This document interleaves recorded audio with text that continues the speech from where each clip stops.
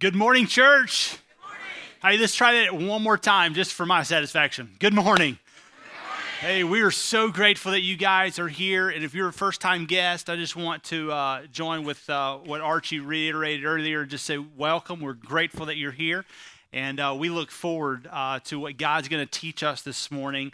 And today, really, we're going to continue a series called Exiled in 1 Peter. And if you are here today, I think it is imperative that we know why Christ died on the cross. And I think for us, as if you grew up in the church, you have kind of an inclination or an idea of why.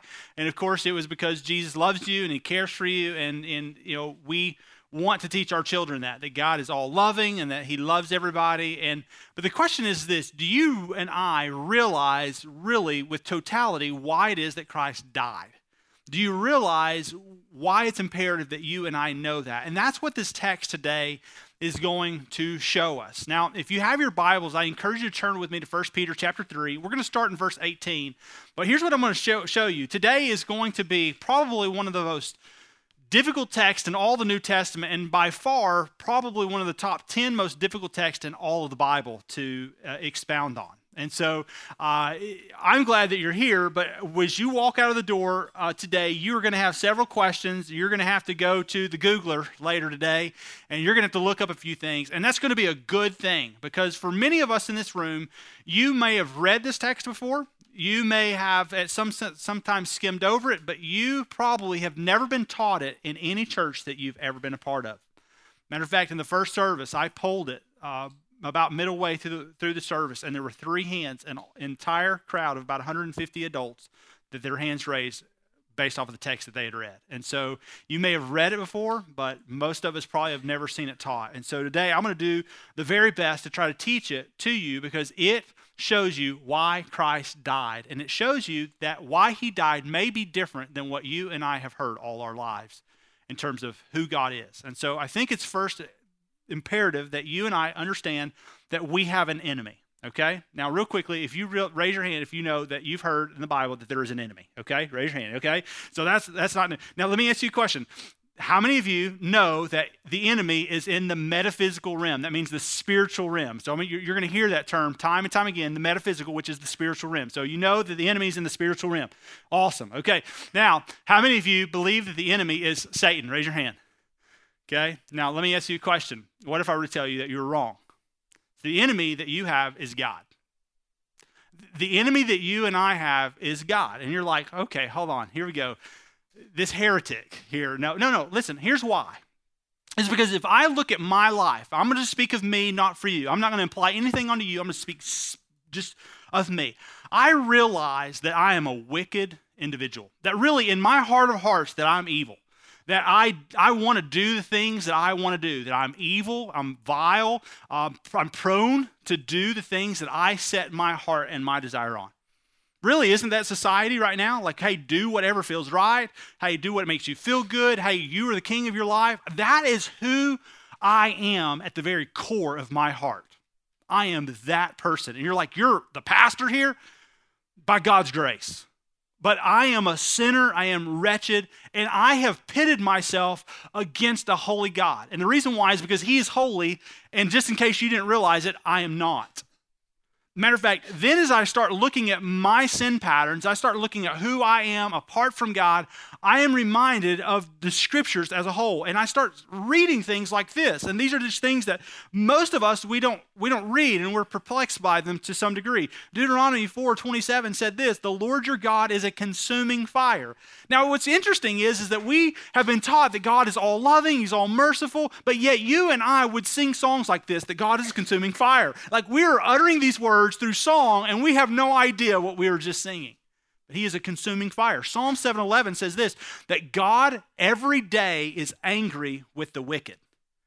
Listen to Psalm 5, verse 5, what it says about God, that God hates all evildoers. Psalm 11, verse 5 even goes a little stronger language than that. It's harsher. It says, the wicked, those who love violence, He hates with a passion. Now, have you ever heard that God hates anybody? No, you're like, God loves everybody, right? He has the whole world in His hands, right? True? Like that's what you heard. Like then consider Ezekiel chapter 8. The prophet Ezekiel, he speaks in verse 18. He says, God said, I will act in a fury. My eye will not spare, nor will I have pity. And though they cry in my ears with a loud voice, I will not hear them. So in a sense, he goes, I see these people. I see what they've done. And even though they cry out for mercy, God says, I'm not going to hear them. Ezekiel chapter 63, verse 3 and 4. Listen to this. It says, I have trodden the winepress alone, for I have trodden them in my anger. I trampled them in my fury. And he gives the metaphor that as if he was walking in to a place full of grapes and he just started trampling on them just with his feet. And it says, I trampled them. Their blood is sprinkled on my garments and stained on my robes. And he's speaking of people and their sins. He goes, I have trampled on them and their blood is thrown on my robes. Now, that's some metaphor right there, right? Some language that's strong. For the day of vengeance is in my heart. Now, is this perplexing? Is it one thing to think, okay, God is all loving, he is all merciful, but yet he is holy and he is going to, in a sense, rule with vengeance? And is that really hard to understand? And I think if you're able to answer a few of these questions, maybe it's not. And so the first question you have to ask yourself is, am I really evil? Like, is my heart really vile? Is it really wicked? And here's what I want you to realize, is that it is. You're like, no, I'm not that bad, okay? And I get it. You're not near as bad as the person sitting on your right, okay? And you're not near as bad as the person sitting on your left, okay? You're better than the person in front of you. You're better than the person. And so when you start comparing yourself to the people in this room, you're like, I am not near the hypocrites that they are. And in a sense, we feel better about it. But if you look at who you should compare yourself to, one who is holy in every way, who's never sinned, who's perfect, and does not allow evil to inhabit his chamber, it means that we are wicked and we're vile and our hearts are hard and deceitful. Which also means that we've pitted ourselves against a holy God.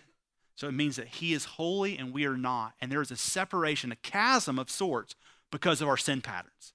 And so every one of us in here, we would believe the verses that we would read in Romans 3:23 that all have sinned, fall short of the glory of God. Like we believe that. We wouldn't even dare to say we haven't sinned.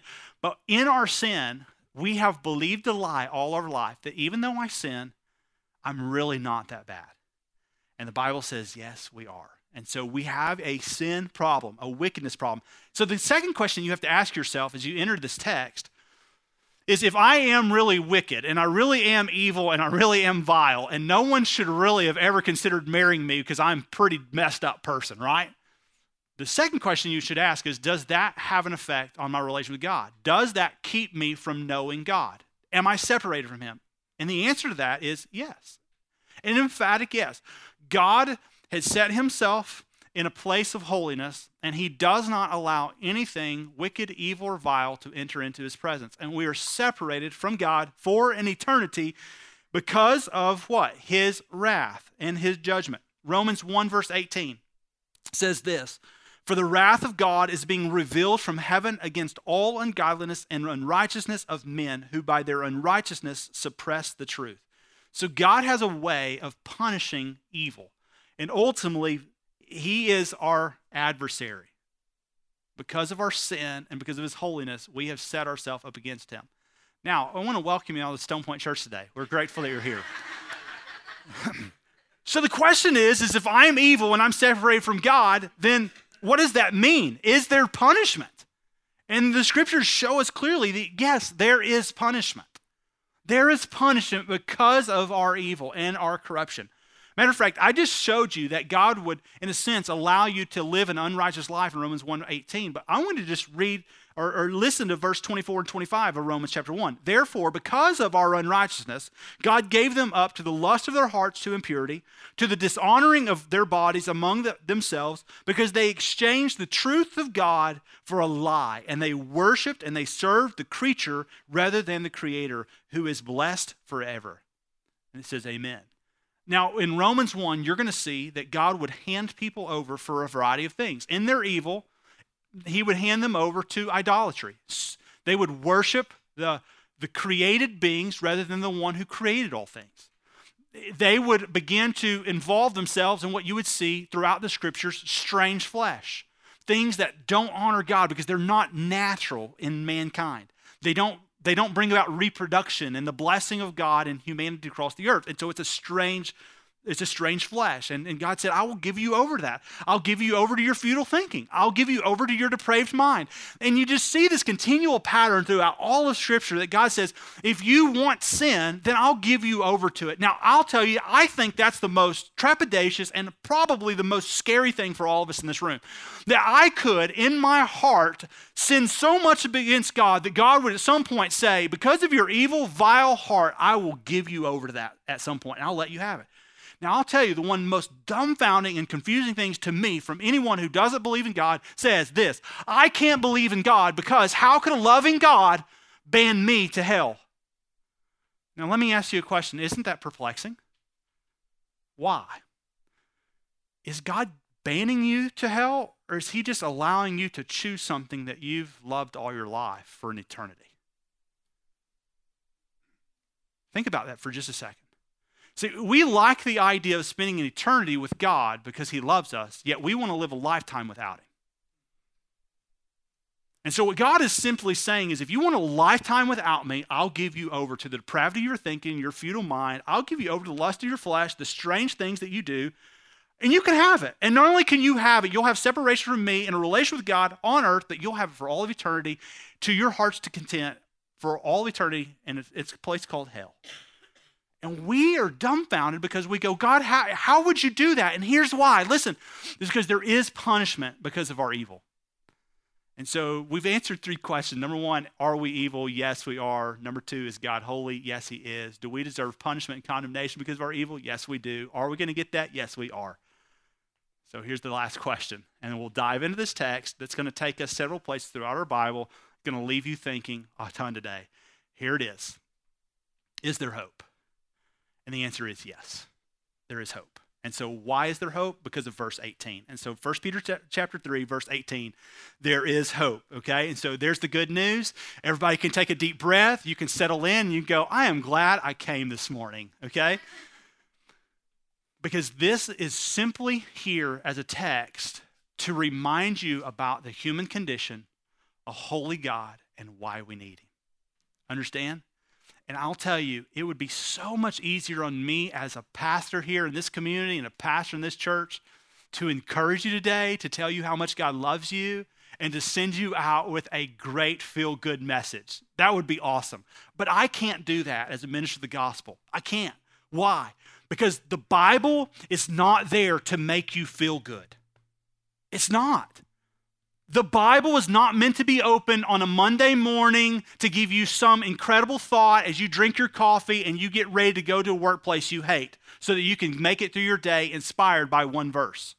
The Bible is there to teach you about your sin and about God's holiness and about our need for him, okay? Like, that's the Bible. That's why we should read it. That's why I think most of us in this room are going to read this today, and most of what we read you've never read before, although you've read it multiple times. Make sense? Okay, verse 18. For Christ also suffered once, verse 18. What he does is Peter, he gives you chapter 3, and he goes, look, Christ has made us righteous on his behalf. How does he do that? He does it in verse 18. For Christ also suffered once. That word once right there is an incredible word that you'll see about 14 times in all of your Bible, and it's the word of the Greek called hapax. It's a phenomenon, really, and here's why. The hapax is because it's a one-time transaction, but it continues to manifest itself without the need for repetition. So the idea is that Christ died once and for all. So like he suffered once. So he hung on the hill of Golgotha, and he did it one time. And the reason why that Peter writes this is because we need to know why it is that he suffered. He suffered, look, for our sins. But it's also the reason that he gives that word, he suffered once and for all. He shows you that you and I can't continually come to Jesus asking him for salvation. Like, it's not something that happens time and time again. Because if you could lose your salvation somehow, hypothetically, then it means that Christ would have to die continually over and over and over and over again. Matter of fact, if you realize that in your Bible, there used to be something that happened year and year after, and that was the Day of Atonement. That was the sacrificial system in which millions of lambs and goats were slaughtered throughout the history of the Jewish nation. Millions. And every year there would be blood that was sprinkled everywhere. And I'll tell you that a Jew knew that they were sinners and that they were evil and they were vile. And here's why. Because every year they saw millions of lambs slaughtered time and time again. Hundreds of lambs every year throughout the generation of their time. Do you get that? And so if you knew that you had to come to a temple and there had to be a high priest that goes into one chamber, it's 15 by 15, they were the only one that could enter in, and they had to sacrifice the blood of bulls to cleanse themselves before they could go in and sacrifice the blood of lambs, then get this, you would know that you're a sinner and needed forgiveness, right? Unfortunately, we don't have that happening. And so what we believe is that we live in a country blessed by God in America. God loves all Americans, right? I mean, matter of fact, I mean, he's created a plan of happiness and equality and peace and the pursuit of all of those things. We don't see sacrifice happening. But what Peter goes, there was one sacrifice and it happened once, but it's without repetition, continually applied to those who believe in it. And that is for sins. That's what he says it's for. It's for sins. Whose sins? My sins. Mine. I'm just going to go and say that I might be the most wicked man in this room, and so he applied his life for my sins once and for all. The righteous for the unrighteous. So here it is. It's a transfer that takes place. The righteous one being Jesus for the unrighteous ones. Who's the unrighteous ones? Us, okay? So that's clear. Now, like again, if you're comparing your neighbor, it's not the case, right? I mean, you're probably the righteous one. But if you're comparing yourself to God, the one who's never sinned, you and I always lose. And that's who we have to compare ourselves to. So he was perfect, and we are enemies of God in our sin. Why did he die? He suffered on the cross one time for our sins so that we would what? Allow our righteousness, of the righteousness of God to be placed on us, and he would take the righteousness of God from us. That is 2 Corinthians 5:21. That he might bring us to God. Do you see that? Underline that in your Bible. That he might bring us to God. And so we know that it's, according to Hebrews 9, is appointed for man once to die. Like every person in this room is going to die. We also know that upon death, there is judgment that will take place. And we know that that judgment means that we're going to come face to face with a holy God who's never sinned, and he's going to judge us based off of what? Our sin. And we're going to either get the judgment of God and we're separated from him, or we're going to get the grace of God, not because of our life, because of our hope, or because of anything we've done, but because of who his son is. Do you got that? You go, yeah, that's the gospel message, okay? Pretty plain. Now look at verse 18. He bring us to God, being put to death in the flesh, but made alive in the spirit. Now this is where it gets really good. You ready? You better get a pen and paper out. If you don't have it, then you'll ask lots of questions. You'll get to rewatch this video multiple times this week. Verse 18, the latter part. He does this, he brings us to God by being put to death in the flesh. And so Christ, when he's hanging on the skull of Golgotha, the cross, the crucifix, he's hanging wide, right? And he dies a physical death, but before he does, he commits his spirit to the Lord, right? I mean, it's very clear in the gospel message. Matter of fact, this last Easter, when we did the Easter experience, we highlighted that on our Good Friday evening. And so we showed that the Spirit of God, and that word Spirit should be a small s, and it's the word pneuma, which literally just means the Spirit of God. So the Spirit that inhabits Christ as he dies a physical death, then departs from him, and when he says, I commit my spirit to the Lord. And the question is, where does it go? And so we go, well, naturally it went to heaven. It went right to what the right hand of the Father. Like that's what you'd think. But look what it says happens. As he's being made alive in the Spirit, in which he went and he proclaimed to the spirits, where? In prison. Now let me ask you a question. How many of you have ever read this text and you're like, I know exactly where this is going? Raise your hand. Okay, there you go, my wife back there. I've been coaching her for years. So it says right there, okay, in which he went, meaning Christ, and he didn't go right to the right hand of the Father. He went and he proclaimed to the spirits in prison. Now, this isn't something that I made up for some awesome teaching this morning. This is something that's in your Bible and has been there for centuries. This isn't some malfunction in the text. This isn't some add-in. This is something that's happened, and most of us as Christians have never read about it. But here's what I want you to see. It's not just here. It's continual through your Bible. You'll see it time and time again. Matter of fact, it's a New Testament theme that most of us as Christians have never read or really paid any attention to. But if you look at 2 Peter chapter 2, verses 4 through 10, I'm going to read it. I'm going to put it up on the screen so you can go back to it. If you don't have your Bible, just make you a little note and you can go back. I'm just going to read it. I want you to see some consistent themes happening here, okay? Because this is going to be really important. The question is, in verse 19, if he went and he proclaimed to the spirits in prison, who are the spirits? Is this like human spirits? Is this like, heaven? Did he go to hell? Where did he go? And so here's what you need to know.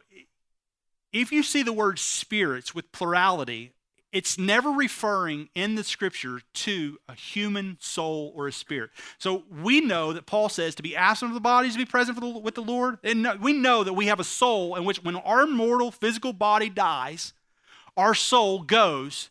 And it's either going to go to a place of evil and corruption because of our sin and because we're an enemy of God, or it's going to go to a place inhabited by God in a place called paradise or a place called heaven, what you would know as heaven, in which God dwells now.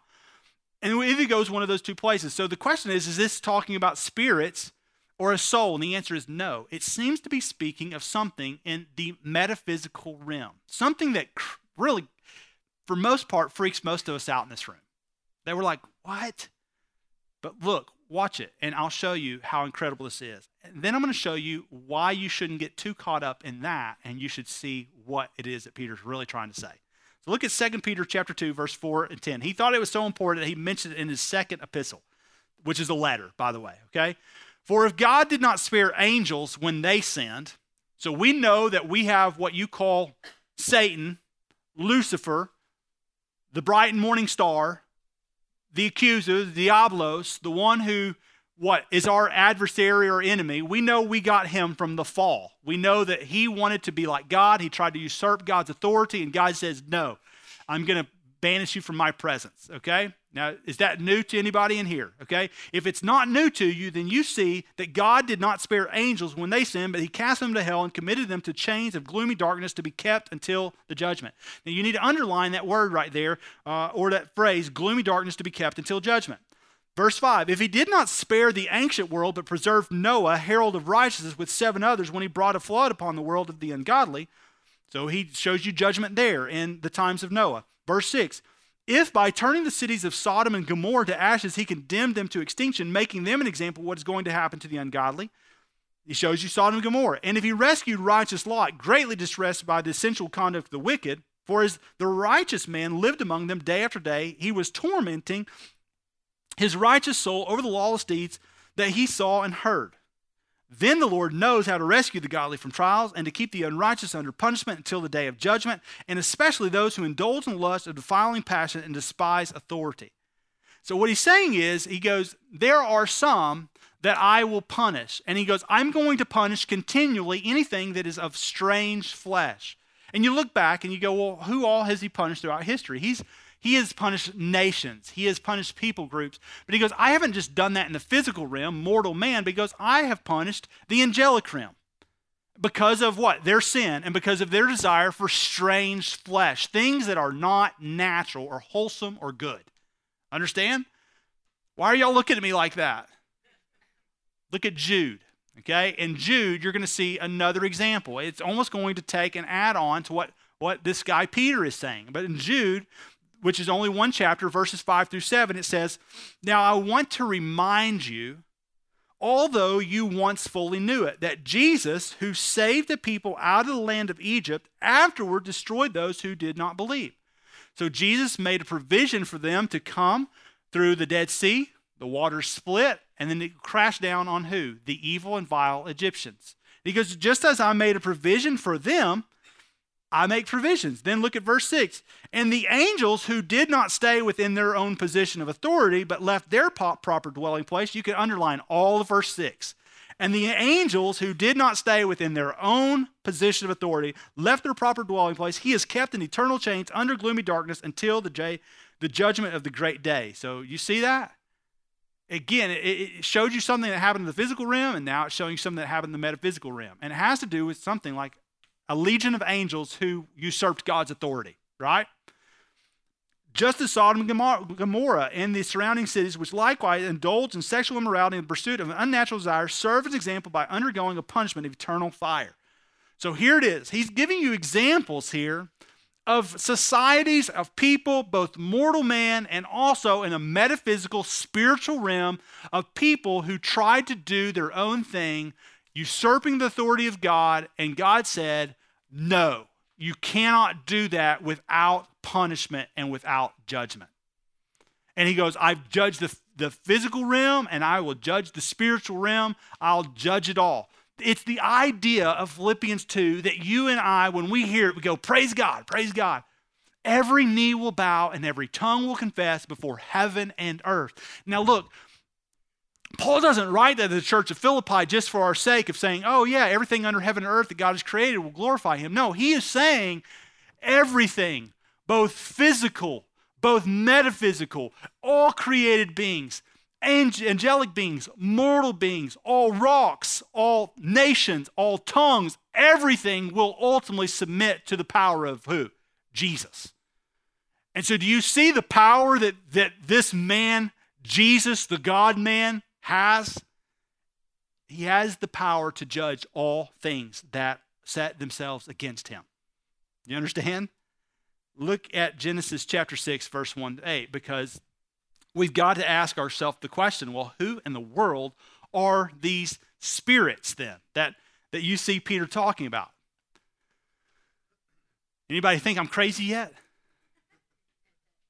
I want you to see it. Now, here's what's so interesting about all of this is that in Genesis chapter 6, it means that it's something you've read before. Why? Because every single one of us, the first of the year, starts a new Bible reading plan, and we typically get to about Genesis 20, and we fade out. So you've read it time and time and time again. But the question is have you ever really understood it? Have you ever seen it? Have you ever taken the time to study the text besides just read it so that you could check off a box and say, I read the Bible, I feel better today. I'm more spiritual today than I was yesterday. That's not the goal of Christianity. It's not to feel spiritual. It's to get to know who God is and about what he does with evil man, about what he does with angelic beings who usurp his authority, who try to control things. So here it is. In Genesis chapter 6, you'll understand the reason of the fall, and I'm even going to show you one line in here that have been misquoted by pastors and teachers all across the world multiple times. Verse 1 of Genesis 6. When man began to multiply on the face of the land and daughters were born to them, the sons of God saw that the daughters of man were attractive. Now, real quickly, in verse 1, you need to underline and ask the question, who is man? When man began to multiply on the face of the land, who is that? That is mortal man. What was the command given to Adam and Eve? Multiply and fill the earth and what? Subdue it. Like that was the command of God to them. This is your land. This is the earth created for you. Multiply and fill the earth. That would please God. And so here it is. They do that. That's verse 1. Mankind, mortal man, flesh and bone, they are multiplying and filling the earth. Then in verse 2, it says, now the sons of God saw that the daughters of man were attractive. And the question you have to ask yourself, and who in the world are the sons of God? So if sons of God are mortal man, then why would you add that line in when you have mortal man right there in verse 1? Matter of fact, if they are mortal men, then why would Peter go to expound on it and say that there were a group of angels who left their proper dwelling place to somehow try to usurp the authority of God? Why would Jude say that God took some angels who left their proper dwelling place and he's chained them until the day of judgment? Why would you have that in your Bible? And here's why. Because of Genesis 6, something that happened in the days of Noah. And here's what it is. You had the metaphysical realm. They desired to enter into the mortal realm. Now you go, well, that's crazy. That's ludicrous. Who would believe such a thing? Well, let me ask you a question. How often does mortal man try to get into the spiritual realm? You pay money for it. It happens. The physical realm is not by itself. We have a spiritual realm. And you can enter into it. How do we enter into it? You enter into it through salvation by faith in Jesus Christ. You enter into a spiritual realm. We love the notion of that. What we don't like the idea is you mean that there's an angelic realm that we don't see and understand? Yeah, Ephesians 6 speaks very clearly of it. But the question is why did this happen? Like, why does it seem that there was an angelic realm, some angelic beings that left their proper dwelling place to somehow pursue attractive women that were mortal? And I have a theory, and I think you see it here. Look at it right here. It says, as they saw the daughters of man were attracted, they took them as their wives as they chose. So they seemed to enter into the mortal sphere. And they began to what? Intermarry, it seems to be, with more. So you have this metaphysical, spiritual realm somehow trying to intermarry with the physical realm. Now, the question is, how do they do that? I don't really know, other than maybe that you would attest to it as some sort of demonic possession, that maybe they inhabited a mortal man somehow. We don't know exactly, but here's what we do know. We know that there was something that came out of it. Look at verse 4. Or look at verse 3. The Lord God said, then let my spirit shall not abide in man forever, for he is flesh, his days shall be 120 years. And so here it is. He goes, my spirit shall not abide in man forever. Now, what does he mean? So God sees that you have this angelic realm leaving for mortal, attractive women, and they want to conceive with them. And God says, no, no, no. And the question is, why? Well, it's the same reason that he said no to Sodom and Gomorrah. It's the same reason that he said no to this activity, and here's why. It's the same reason that he gave in Romans 1 them over to their depraved thinking, the futile acts, to their own depravity in terms of physical relationships, man with man, woman with woman. And here's why. Because it's not natural. It's not natural. It's of strange flesh. And he goes, and I'm going to punish that. I'm going to punish. And so here it is. He goes, that's not going to happen. And he says, my spirit is not going to abide with man forever. So here's what it must have been. This is a theory. I can't prove it, but I think this is probably what I could have seen happen. In Genesis chapter 3, you see the fall of man, and you see the serpent say, take and eat this, and you'll be like God. You'll have the knowledge of God. You'll have the eyes of God. You'll have everything to yourself. The pride of life, right? Now, how did that work out for them? Not very good. But could you imagine that a few hundred years later, the angelic realm's going, how do we find a way to reverse this curse? What if we were able to enter into the physical realm, and what if we as spirits were able to indwell these people and somehow they were able to live forever? Wouldn't that be awesome? And so in some way, they had something that what humans knew they couldn't possess, because every human in here knows what? We're going to die. Like, that's a fact of life. But if the spiritual realm offered you a chance to live forever, would you take it? And it seems to be that they came to attractive women and said, we're going to give you a chance to live forever. What if we became one? And God says, no, we're not going to distort things of unnatural flesh. I'm not going to allow my spirit to abide in man forever. And here's what he means by that. And then he gives you, 120 years. And for us in here, we go, oh, okay, that must mean that man's never going to live 120 years or more. And that is not the teaching. That's not right, okay? What it shows is that within 120 years of this proclamation, God says, I am going to punish all, and I'm going to start over. I am grieved that I ever made man. I am grieved that all of this has happened. And in 120 years from the proclamation right here, you have what? A great flood. You got that? And so you can take it to the bank. Then look at verse 5. It says, the Lord saw the wickedness of man was great in the earth, and every intention of the thoughts of the heart was evil continually. The Lord regretted that he had made man on earth, and it grieved him to his heart. So the Lord said, I will blot out man. I've created from the face of the land man and animals, creeping things, the birds of the heaven, for I am sorry that I have made them. But Noah found favor in the eyes of the Lord. In verse 4, you see this? The reason why he wipes out everything and obliterates it is because of verse 4.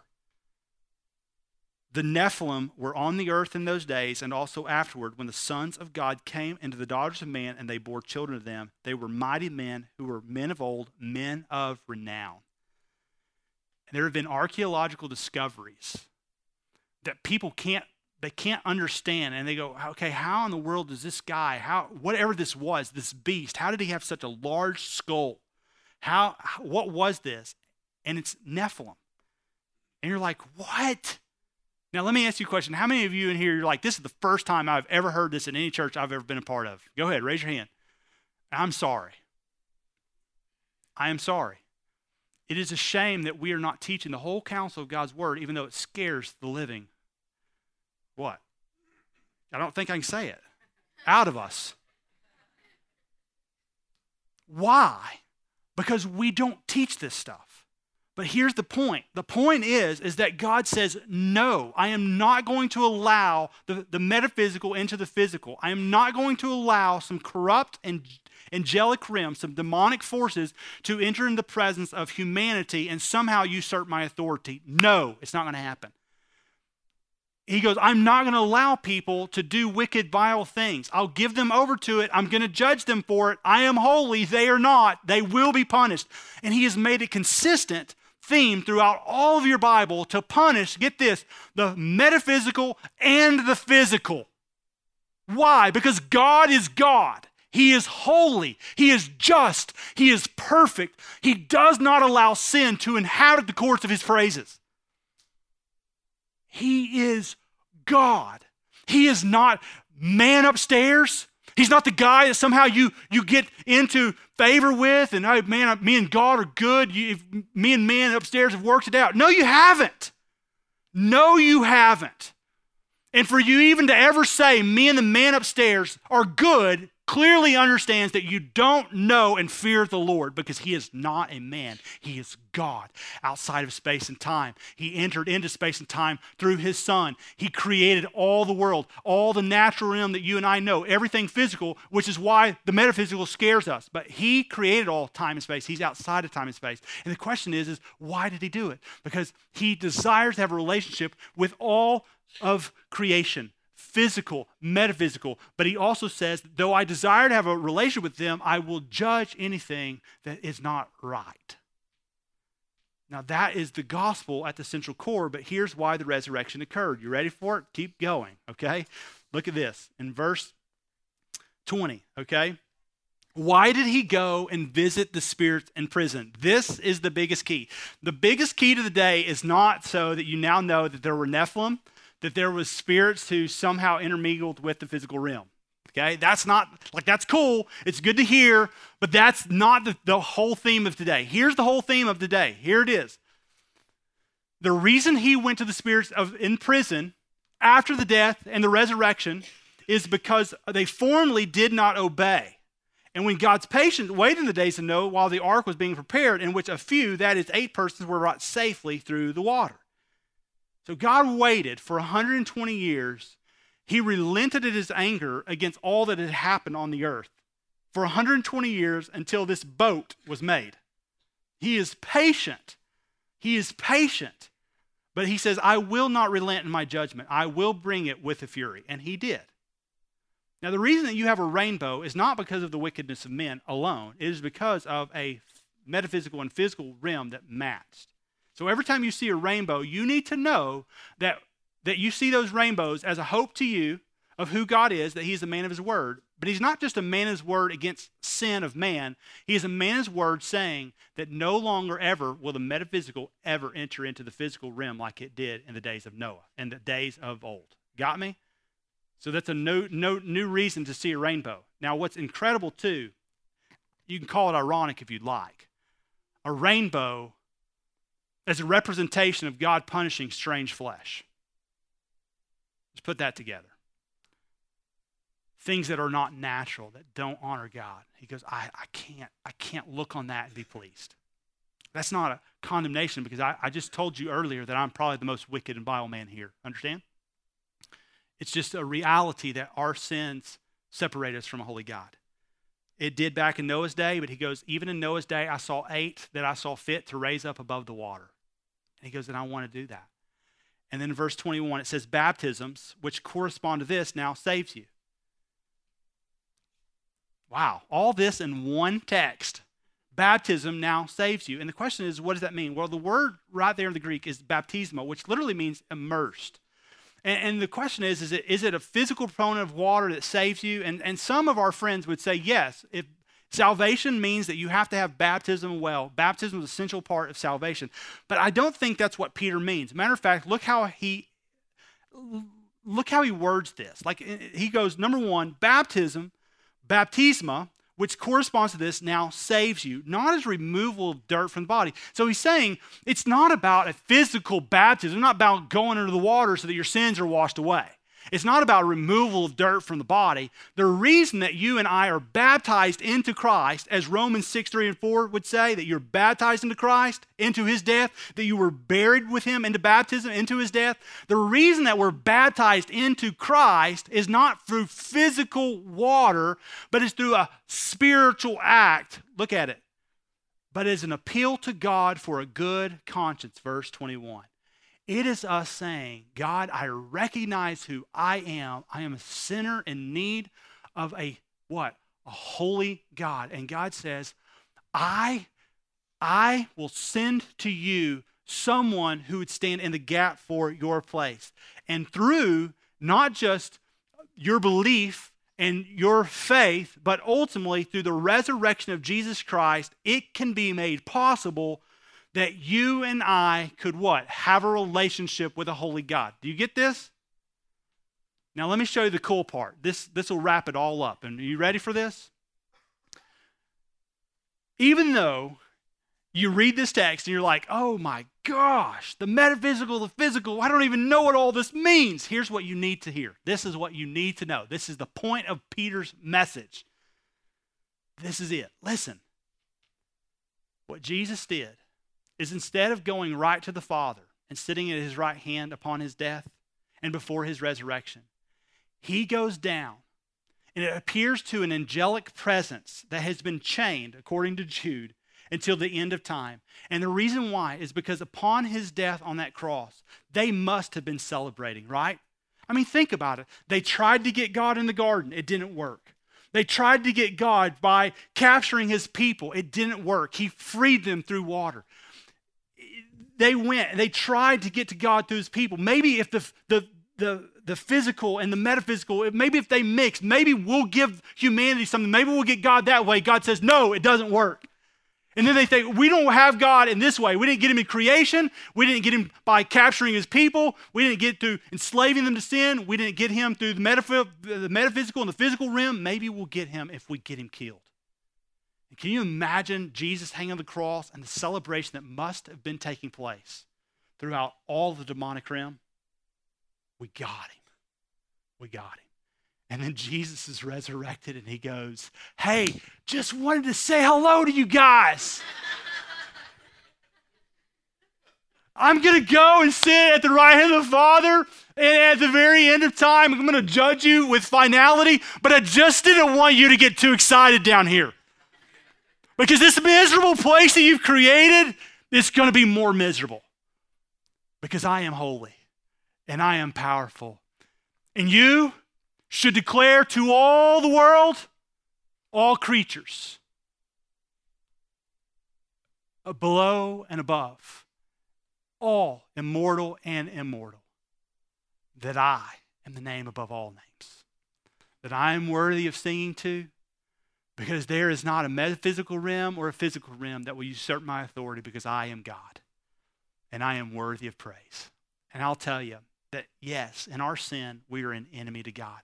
But because of Jesus, the scriptures tell us that we no longer have to have him as an adversary, that we don't have to meet him as a lion who comes and mows us down with fury, but that we can meet him as a gentle lamb who desires to be our friend. And so no, parents, you're not wrong when you pray with your kids and you say, God wants to be your friend. Yes, that's true.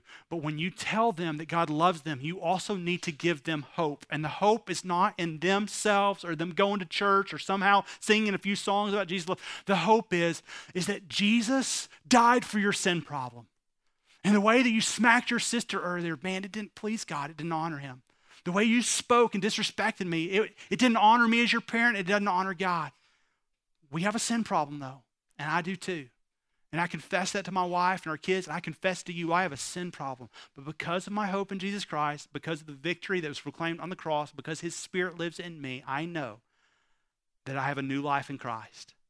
And I would tell you today, there is nothing good. As Romans 7:18, Paul says, there's nothing good that lives in me apart from Christ. And that is true for me. And anyone who would declare those words, I am a sinner, I have an enemy of God, but I want to be a friend of God. God, would you change my heart? Would you help me to live and desire to please you? Can have salvation and ultimately celebrate baptism. Not the washing of water by some physical means, but the washing of water, Ezekiel 36, that he would sprinkle you clean, give you a heart of flesh, and remove that old heart of stone. Amen? So there's a lot to research, a lot to Google today. If you have any questions, hey, feel free to call me up, set up an appointment. I would love to have a theological conversation, not so that we waste our time, but so I teach you a little bit more about God's word, not so we debate and wonder. The bottom line is this: we just need to know the Bible, and we need to be able to teach it to our friends, even the things that we really don't like to teach, or quite frankly, we don't really understand. Let me pray for us. God, we love you. We thank you for today. We ask, God, that you would take this time, that you would use it for your glory. God, help us to see the reality of our sin problem. God, help us to see that we are wicked and evil and vile, that apart from you, Lord, we deserve death and condemnation because you are going to punish things that do not represent you. But God, we know we don't represent you on our own, but we thank you for your Son who does. And so, Lord, help us, God. Teach us, grow us. In Jesus' name we pray, amen.